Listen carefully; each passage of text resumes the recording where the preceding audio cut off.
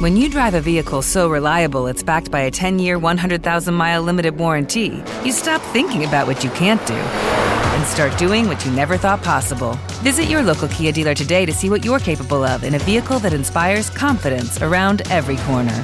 Kia, movement that inspires. Call 800-333-4KIA for details. Always drive safely. Limited inventory available. Warranties include 10-year 100,000-mile powertrain and 5-year 60,000-mile basic. Warranties are limited. See retailer for details.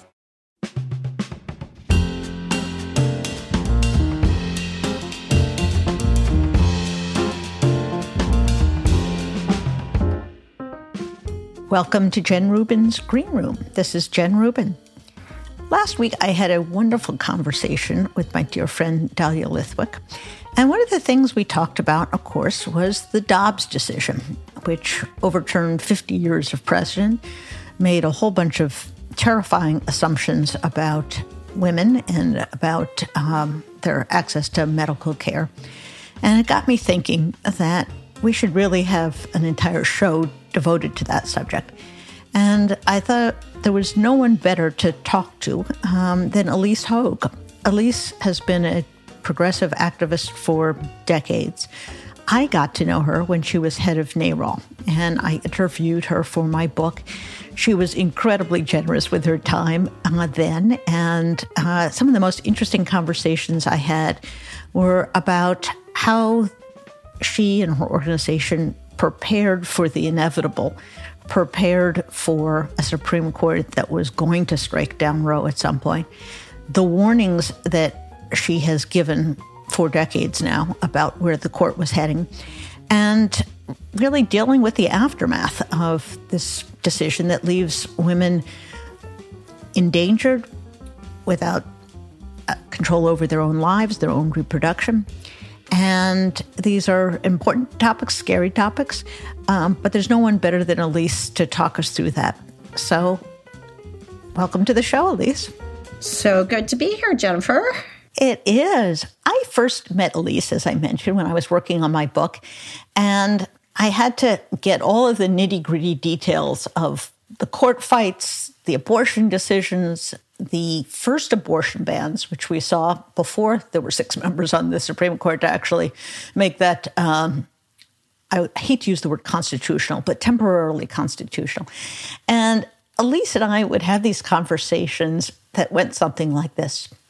You know, Jennifer, I've been telling these people for decades that Roe is not secure, that the far right has a game plan, and I am just called nuts. I'm called a hysteric. I'm called, completely off my rocker. Well, Ilyse, you are not off your rocker. And unfortunately, the horror has come to pass. So let's roll the clock back a bit, to the Dark Ages when women had civil liberties and were continued to be first-class citizens. How did you grasp early on that the far right had this game plan and that we should have been taking their rhetoric seriously? What about what they were saying kind of tipped you off and made you tune in to hear, it wasn't even dog whistles, but that they had this big plan and we were whistling past the graveyard? I think that my first inkling that all was not what I thought it was long before I was actually considered myself a reproductive rights advocate in any way, although I was certainly pro-choice. And I was working on passing Obamacare, and the Stupak Amendment happened. And I don't know if your listeners will recall, but this was a amendment in the House that sort of explicitly banned federal funds through Obamacare to going to provide abortion services. Aside from that, putting aside the fact that it was a completely unnecessary, redundant amendment, because the Hyde Amendment at the time had already and actually continues to ban federal funds from going to abortion, it really put a wrench in the gears of the entire healthcare conversation. And one of the things that was sort of most shocking to me about it was that the Democrats seemed to be caught flat-footed by the fight. And there was, I would say, a less than full-throated defense of abortion rights, but also they just seemed kind of surprised by the fact that the right was using this tool, maybe ideologically, but from where I sat, it certainly looked more like to stop the president from doing something that he very much wanted to do. So I started to go, there's more than meets the eye to what's going on here. And then once you see it, you kind of can't unsee it. All of a sudden, everywhere I would see, anytime they want to block progress, they're just throwing abortion out there as a way to block progress. And then I'll never forget, in 2012, I was writing for The Nation at that moment, that who was then a little-known candidate in Missouri named Todd Aiken, challenging Claire McCaskill for the her Senate seat, and was winning. By the way, I think people forget that he was actually winning when he said, you don't need abortion in the case of rape, because if it's a legitimate rape, the body has a way of shutting the whole thing down. This became a national symbol of how extreme the right had become. And it was so apparent, by the way, that this guy was just speaking his truth. Like, he didn't even think he had said anything wrong. And so I wrote an article for The Nation, and in it, I started to dig around. And I realized that despite the fact that the Republicans were kind of backpedaling as fast as they could from him and treating him like an outlier, there was already a bill introduced in the House that was co-signed by very many mainstream Republicans that actually had a definition of legitimate rape as it related to reproductive health care. So I became on a crusade to help people understand that this was a long-term strategy, that it was more mainstream in the Republican Party than people realized, and that unless we did something dramatically different, we were going to end up right where we are now. Right. Now, it seemed that at the time, this is when Roe was still in force, that Republicans had this very simple message, this life issue, that this was an innocent life, as if the woman didn't have an innocent life. And I think then, and maybe at least up through Dobbs, I think the abortion rights community had a hard time coming up with a message that they felt comfortable with, that they could articulate. Can you talk a little bit about the difficulty and kind of the aversion for many Democrats that they had to talking about abortion rights? Well, Jennifer, I would say, having come to abortion rights and not from abortion rights, I would say that that sort of lack of coherent message on the part of the Democrats could be applied to so many issues. That point taken. However, I do think what you had was a particularly implicit problem with the older generation Democrats who were raised in an extraordinarily stigmatized environment.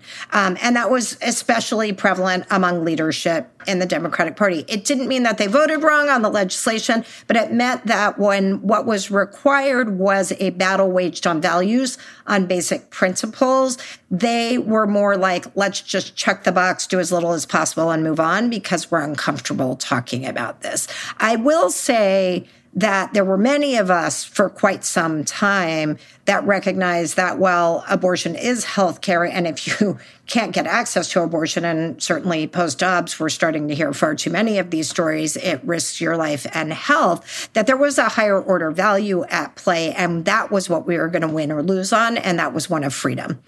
And I think what we saw post-Dobbs and in 2022 was a sort of aggregation around the idea that this really is symbolic and materially, not just symbolically, about freedom. And I was really, really pleased to see so many Democrats running in 2022 embracing that message. And we will get to that. Let me back up just a little bit. And when the Dobbs opinion was leaked, and it was as bad as it was, were you surprised at that point? Did you think that the court was going to move more incrementally than it did?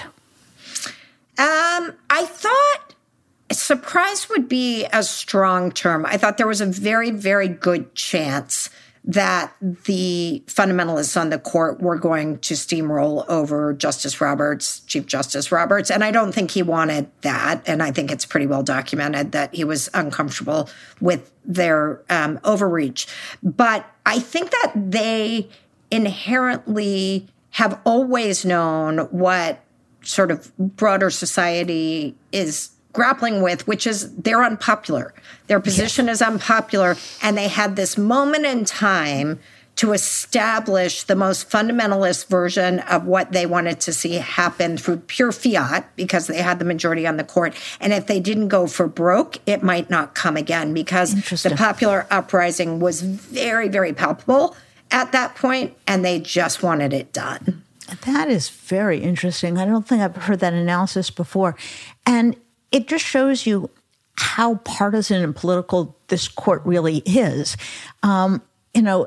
Put aside for a moment, although we really shouldn't, that this was 50 years of precedent, that the test for doing away with precedent wasn't even attempted, let alone met, that the court disregarded women's side of the equation, that the court made this ridiculous assertion that women can pursue their rights at the ballot box, as if we allow the First Amendment or racial equality to be decided at the ballot box.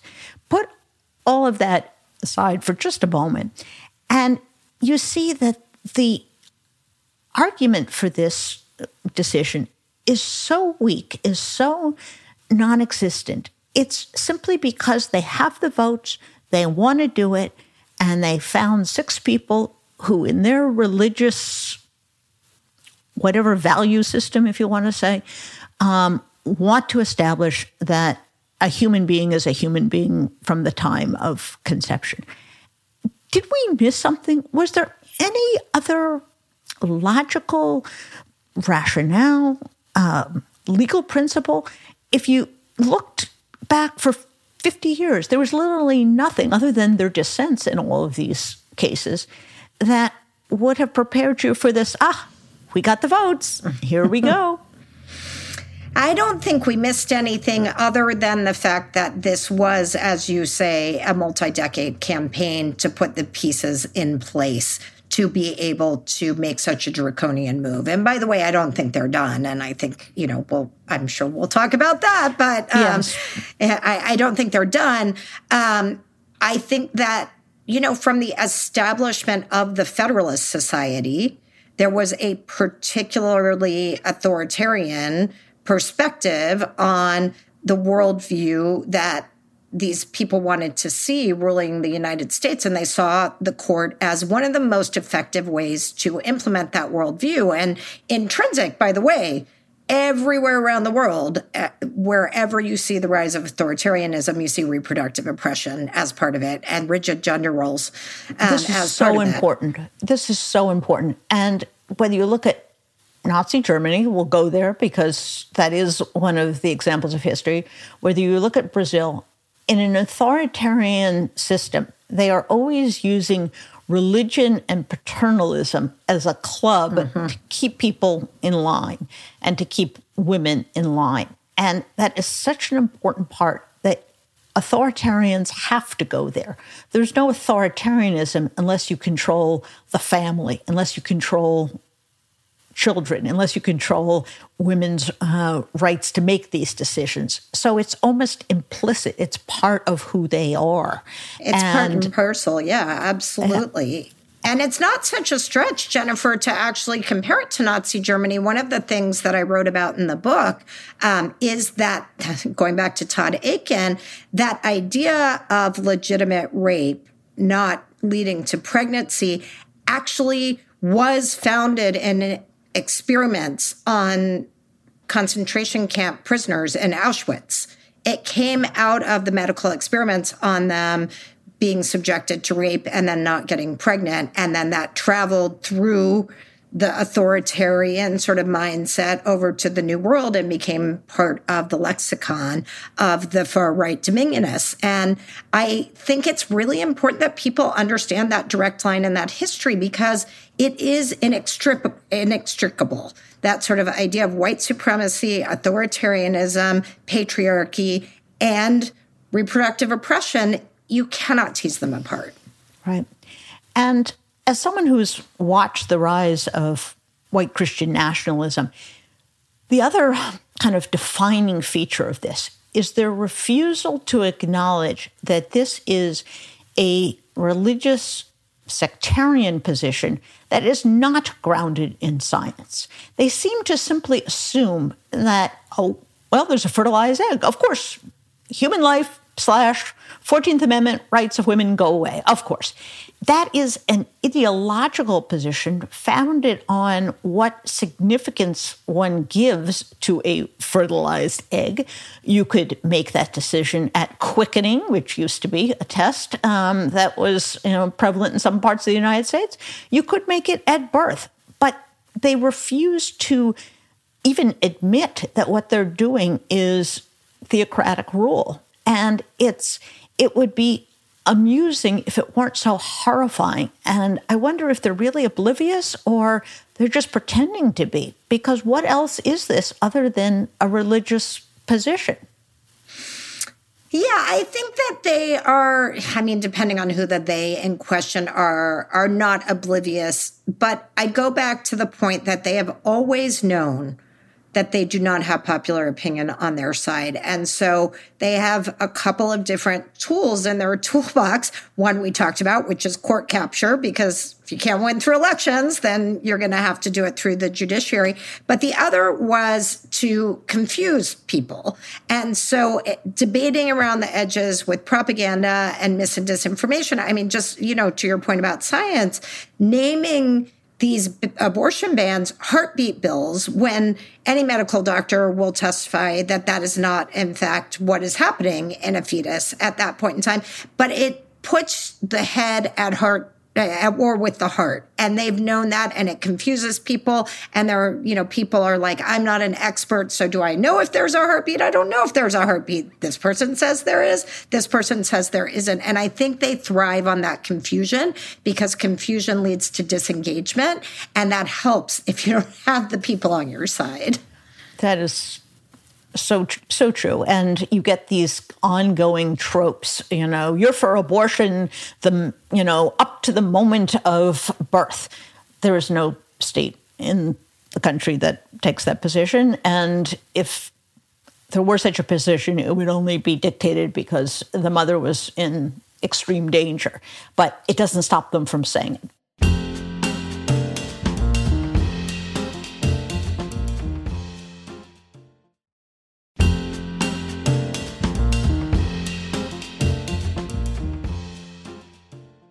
Let's now talk about Dobbs. Dobbs comes down, even though I was fully prepared for it because I knew what the court was up to. I had seen the leak. It still struck me like a gut punch. It didn't surprise me, but it was so horrifying to me as I realized that we were going back 50 years, that women were being denied control of their bodies. I'm curious whether you had that same emotional reaction, even though you knew it was coming, even though you had seen the draft opinion. Did you have that moment of, oh my gosh, it's actually happened? Oh, I was an emotional basket case. In fact, I'm not sure I wasn't having a panic attack. I was on a plane landing in Richmond, Virginia. I'd actually been diverted to Richmond. I wasn't even trying to go to Richmond. And as soon as the plane got low enough for my phone to have reception, it started going nuts. And I was like, oh my God. And I got off the plane and I read my text messages and I looked at what there was to look at. And I started sobbing. Hyperventilating and sobbing. Yeah. And I think it was because I did not have that emotional reaction to the draft decision, even though I took it at face value. I did not think it was a figment. I didn't think it was, red herring. But I think there was that moment where it's like, you do believe something is going to intervene. Yeah. Right? Like something has to change. It just can't. Right.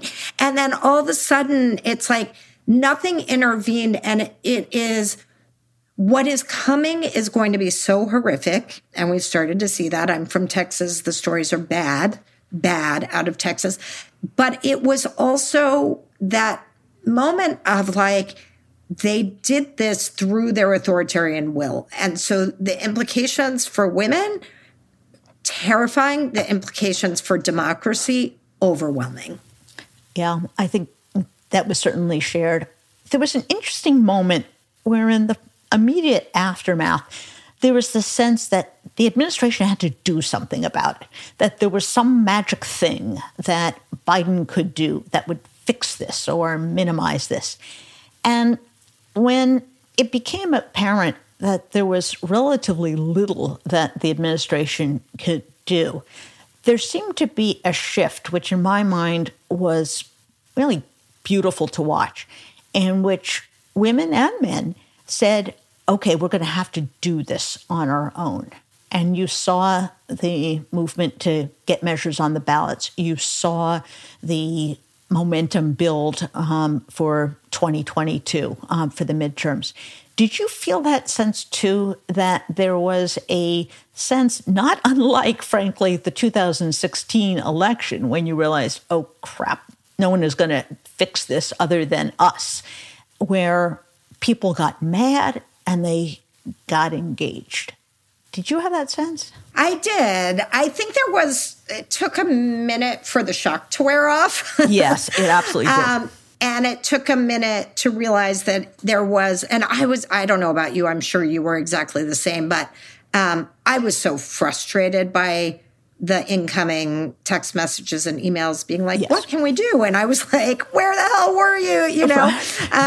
But I think the answer, too, that was really important is it's not one thing that you can do. It's going to be everything. And you're going to have to vote and you're going to have to campaign and you're going to have to get signatures for a ballot measure and you're going to have to engage in direct service. You might have to drive someone somewhere far away. You might have to, it was all the different things. And all of a sudden, it's not a pulling the lever in the ballot box that fixes it. It's this is a daily discipline. Yes. If we are going to mitigate harm for the years to come.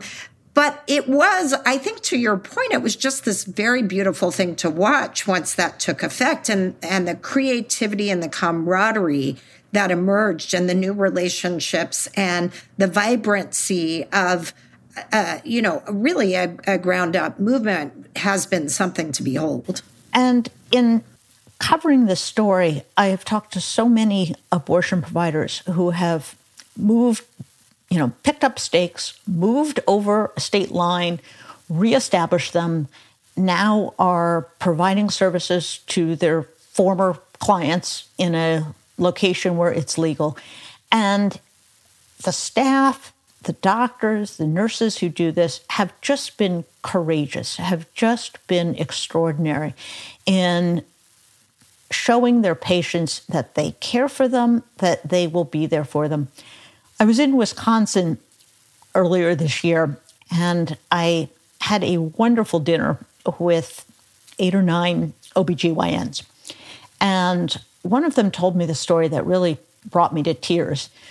She had a patient who was a high-risk pregnancy, and at one of the prenatal checkups, she actually grabbed the doctor's hand and she said, "Promise me that if there's a problem, you'll put me first."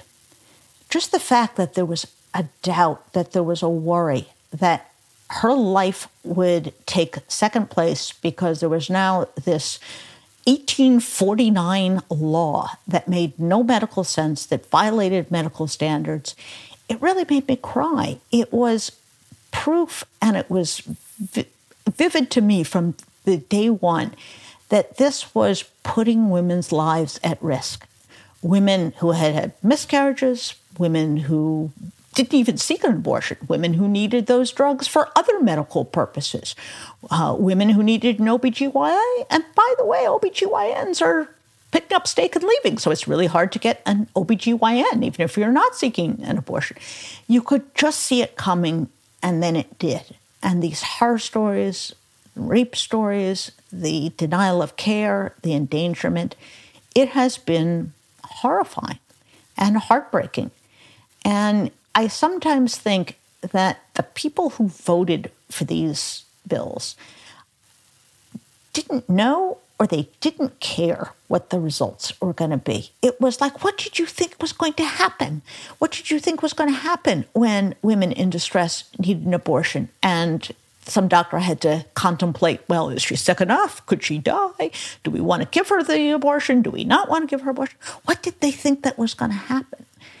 And, you know, it's very interesting. On the state level, these bans have been flying off the presses, but it's really interesting, isn't it, to see the reaction at the national level of Republicans who suddenly, gosh, they don't want to talk about it so much.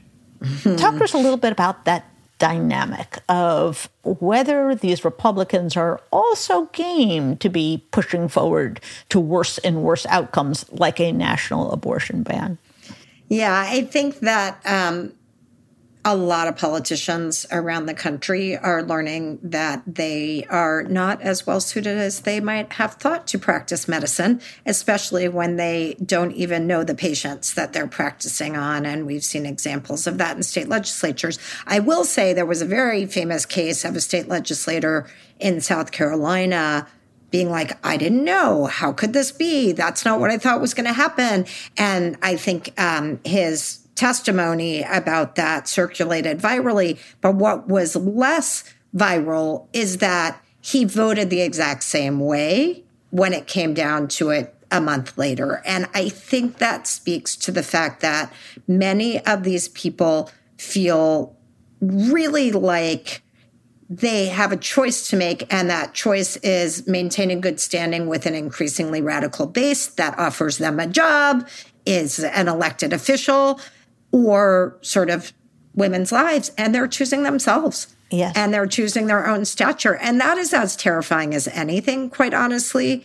I think that we are in for a reckoning. I think that most national Republicans know that there is no public appetite for a federal ban, and yet that is what the base is going to demand. And they've shown a ravenous appetite for primarying people out of existence who don't follow their orthodoxy. I think you've seen that. I mean, we saw that during the Kavanaugh fight, right, Jennifer? The sort of like Mitch McConnell, who was the standard bearer of the Republican Party, being like, nothing's going to happen to Roe v. Wade. What's wrong with you hysterical people, right? Yes. You would think that the standard bearer of the Republican Party, given where the Republican Party is, would be embracing now as our put Kavanaugh on the bench. He's going to be the vote to overturn Roe v. Wade. But they don't, because they know they're both on the wrong side of history and, quite honestly, on the wrong side of the electorate, even in some place like Kentucky, which, by the way, I love the Kentucky example because they have elected a pro-choice governor.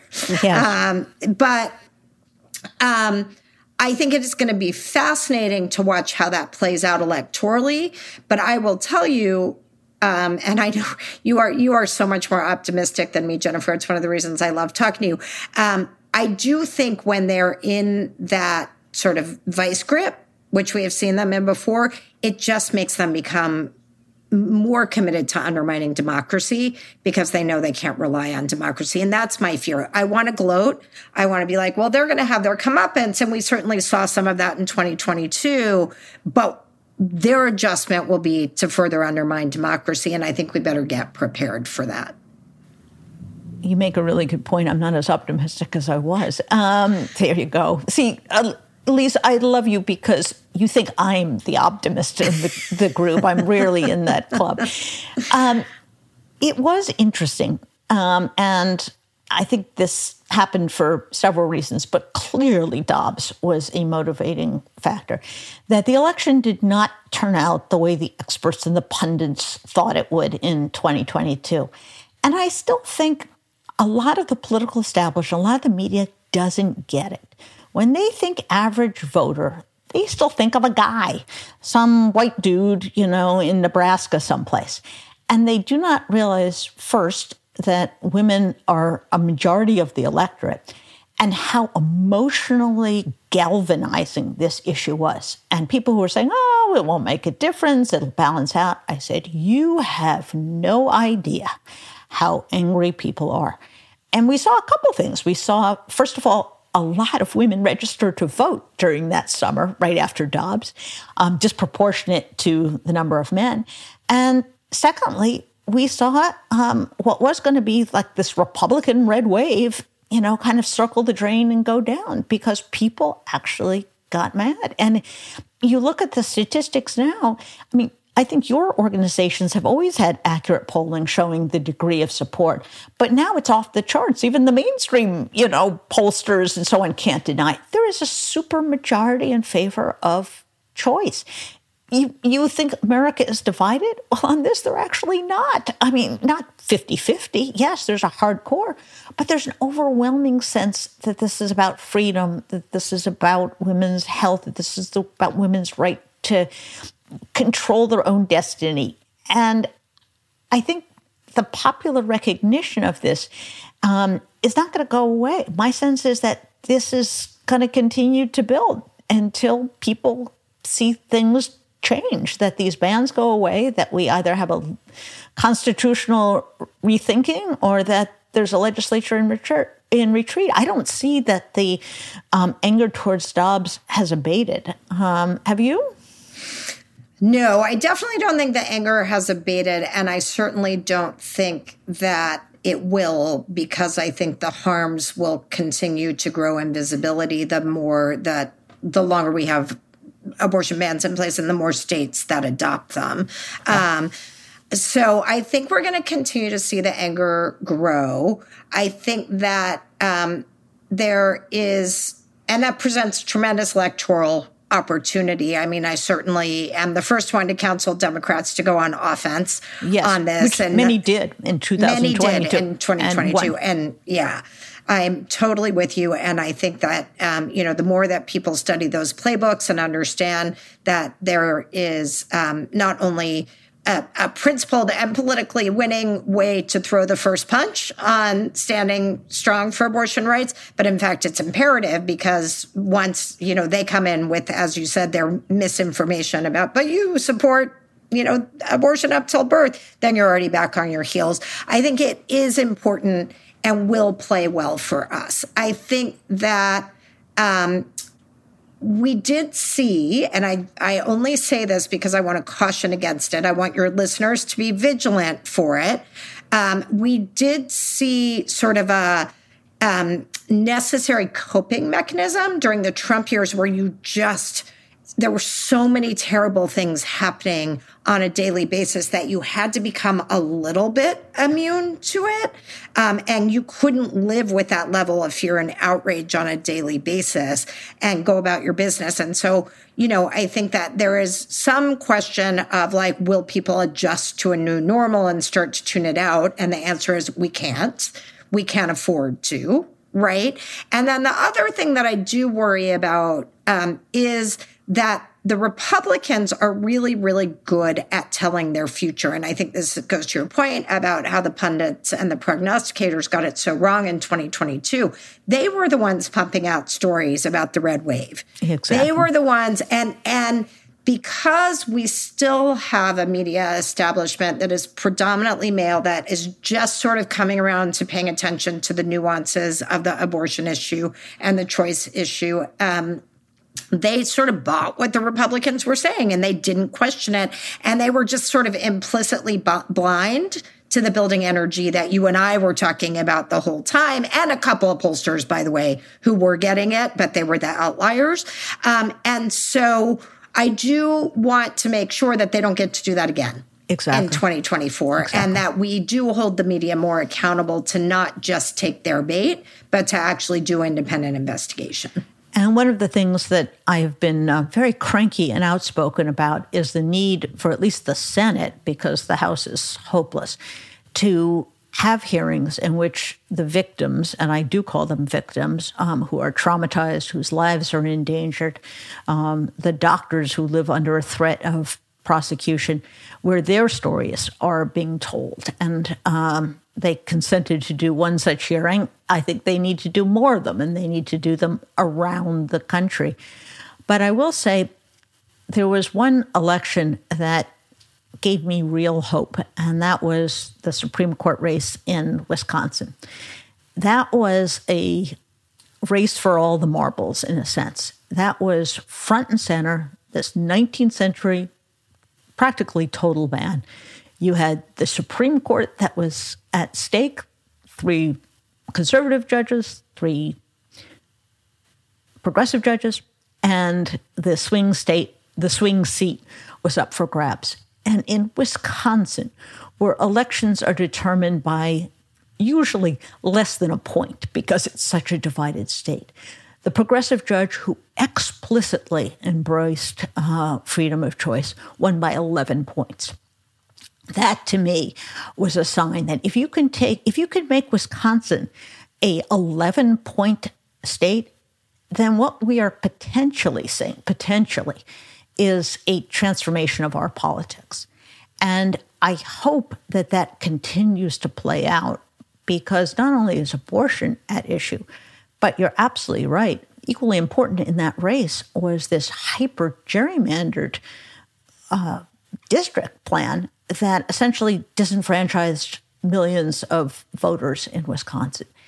So I think we should close on an up note, because we don't want people to go away depressed, because depression leads to introversion, leads to inaction, leads to letting the other side win.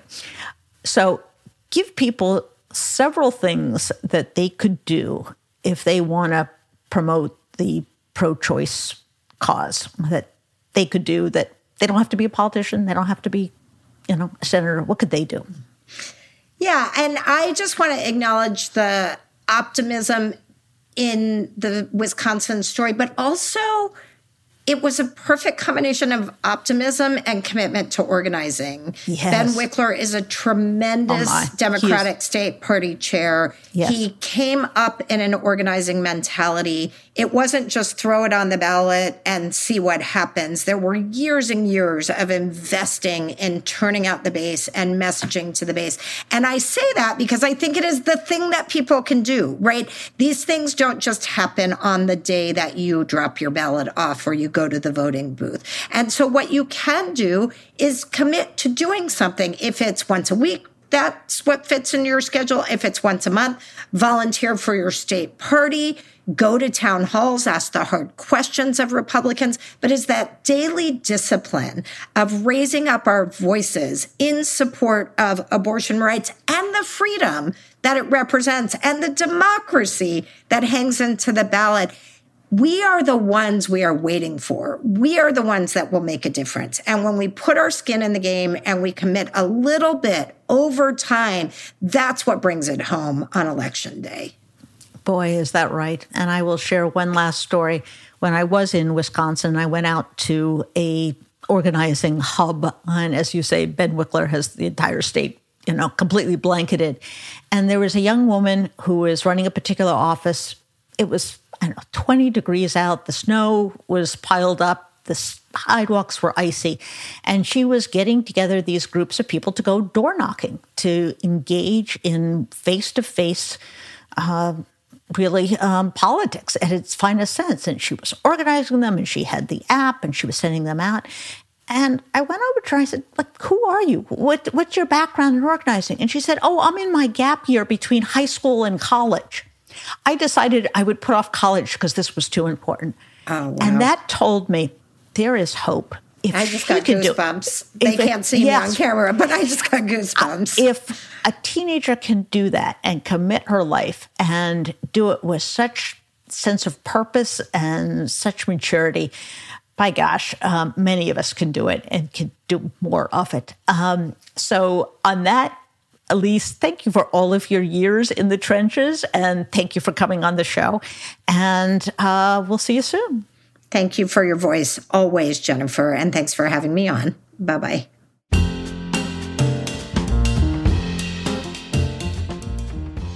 And that was Ilyse Hogue. You can see why We have bonded over the years. I think her mixture of skepticism and concern and undying faith in the American people is just the right attitude to take on this issue and so many other issues.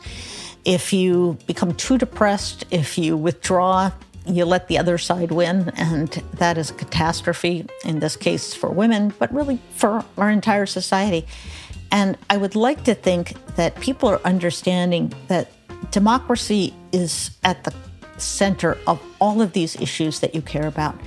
You saw in the gun issue in Tennessee, they tried to shut down the students who were protesting by throwing out of the legislature 2 African-American representatives. You see right there, they can't win on the merits, so they try to deprive us of democracy. And so whether it's guns or whether it's abortion or climate or any other issue you care about, unless democracy is the cornerstone of our system, unless your voice can be heard, you're never going to prevail in those issues, because those issues that you care about are actually popular. That's the mainstream. Don't let the Republicans tell you that you're in some kind of fringe or you're part of the elite and that real America thinks differently. That's just not the case, whether it's abortion or any other issue. So keep your voice and keep your spirits up. I hope you enjoyed this program as much as I did. If you did, tell your friends, ask them to follow us at Apple Podcasts, Spotify, or wherever they get their podcasts. We'll see you next week. Bye-bye.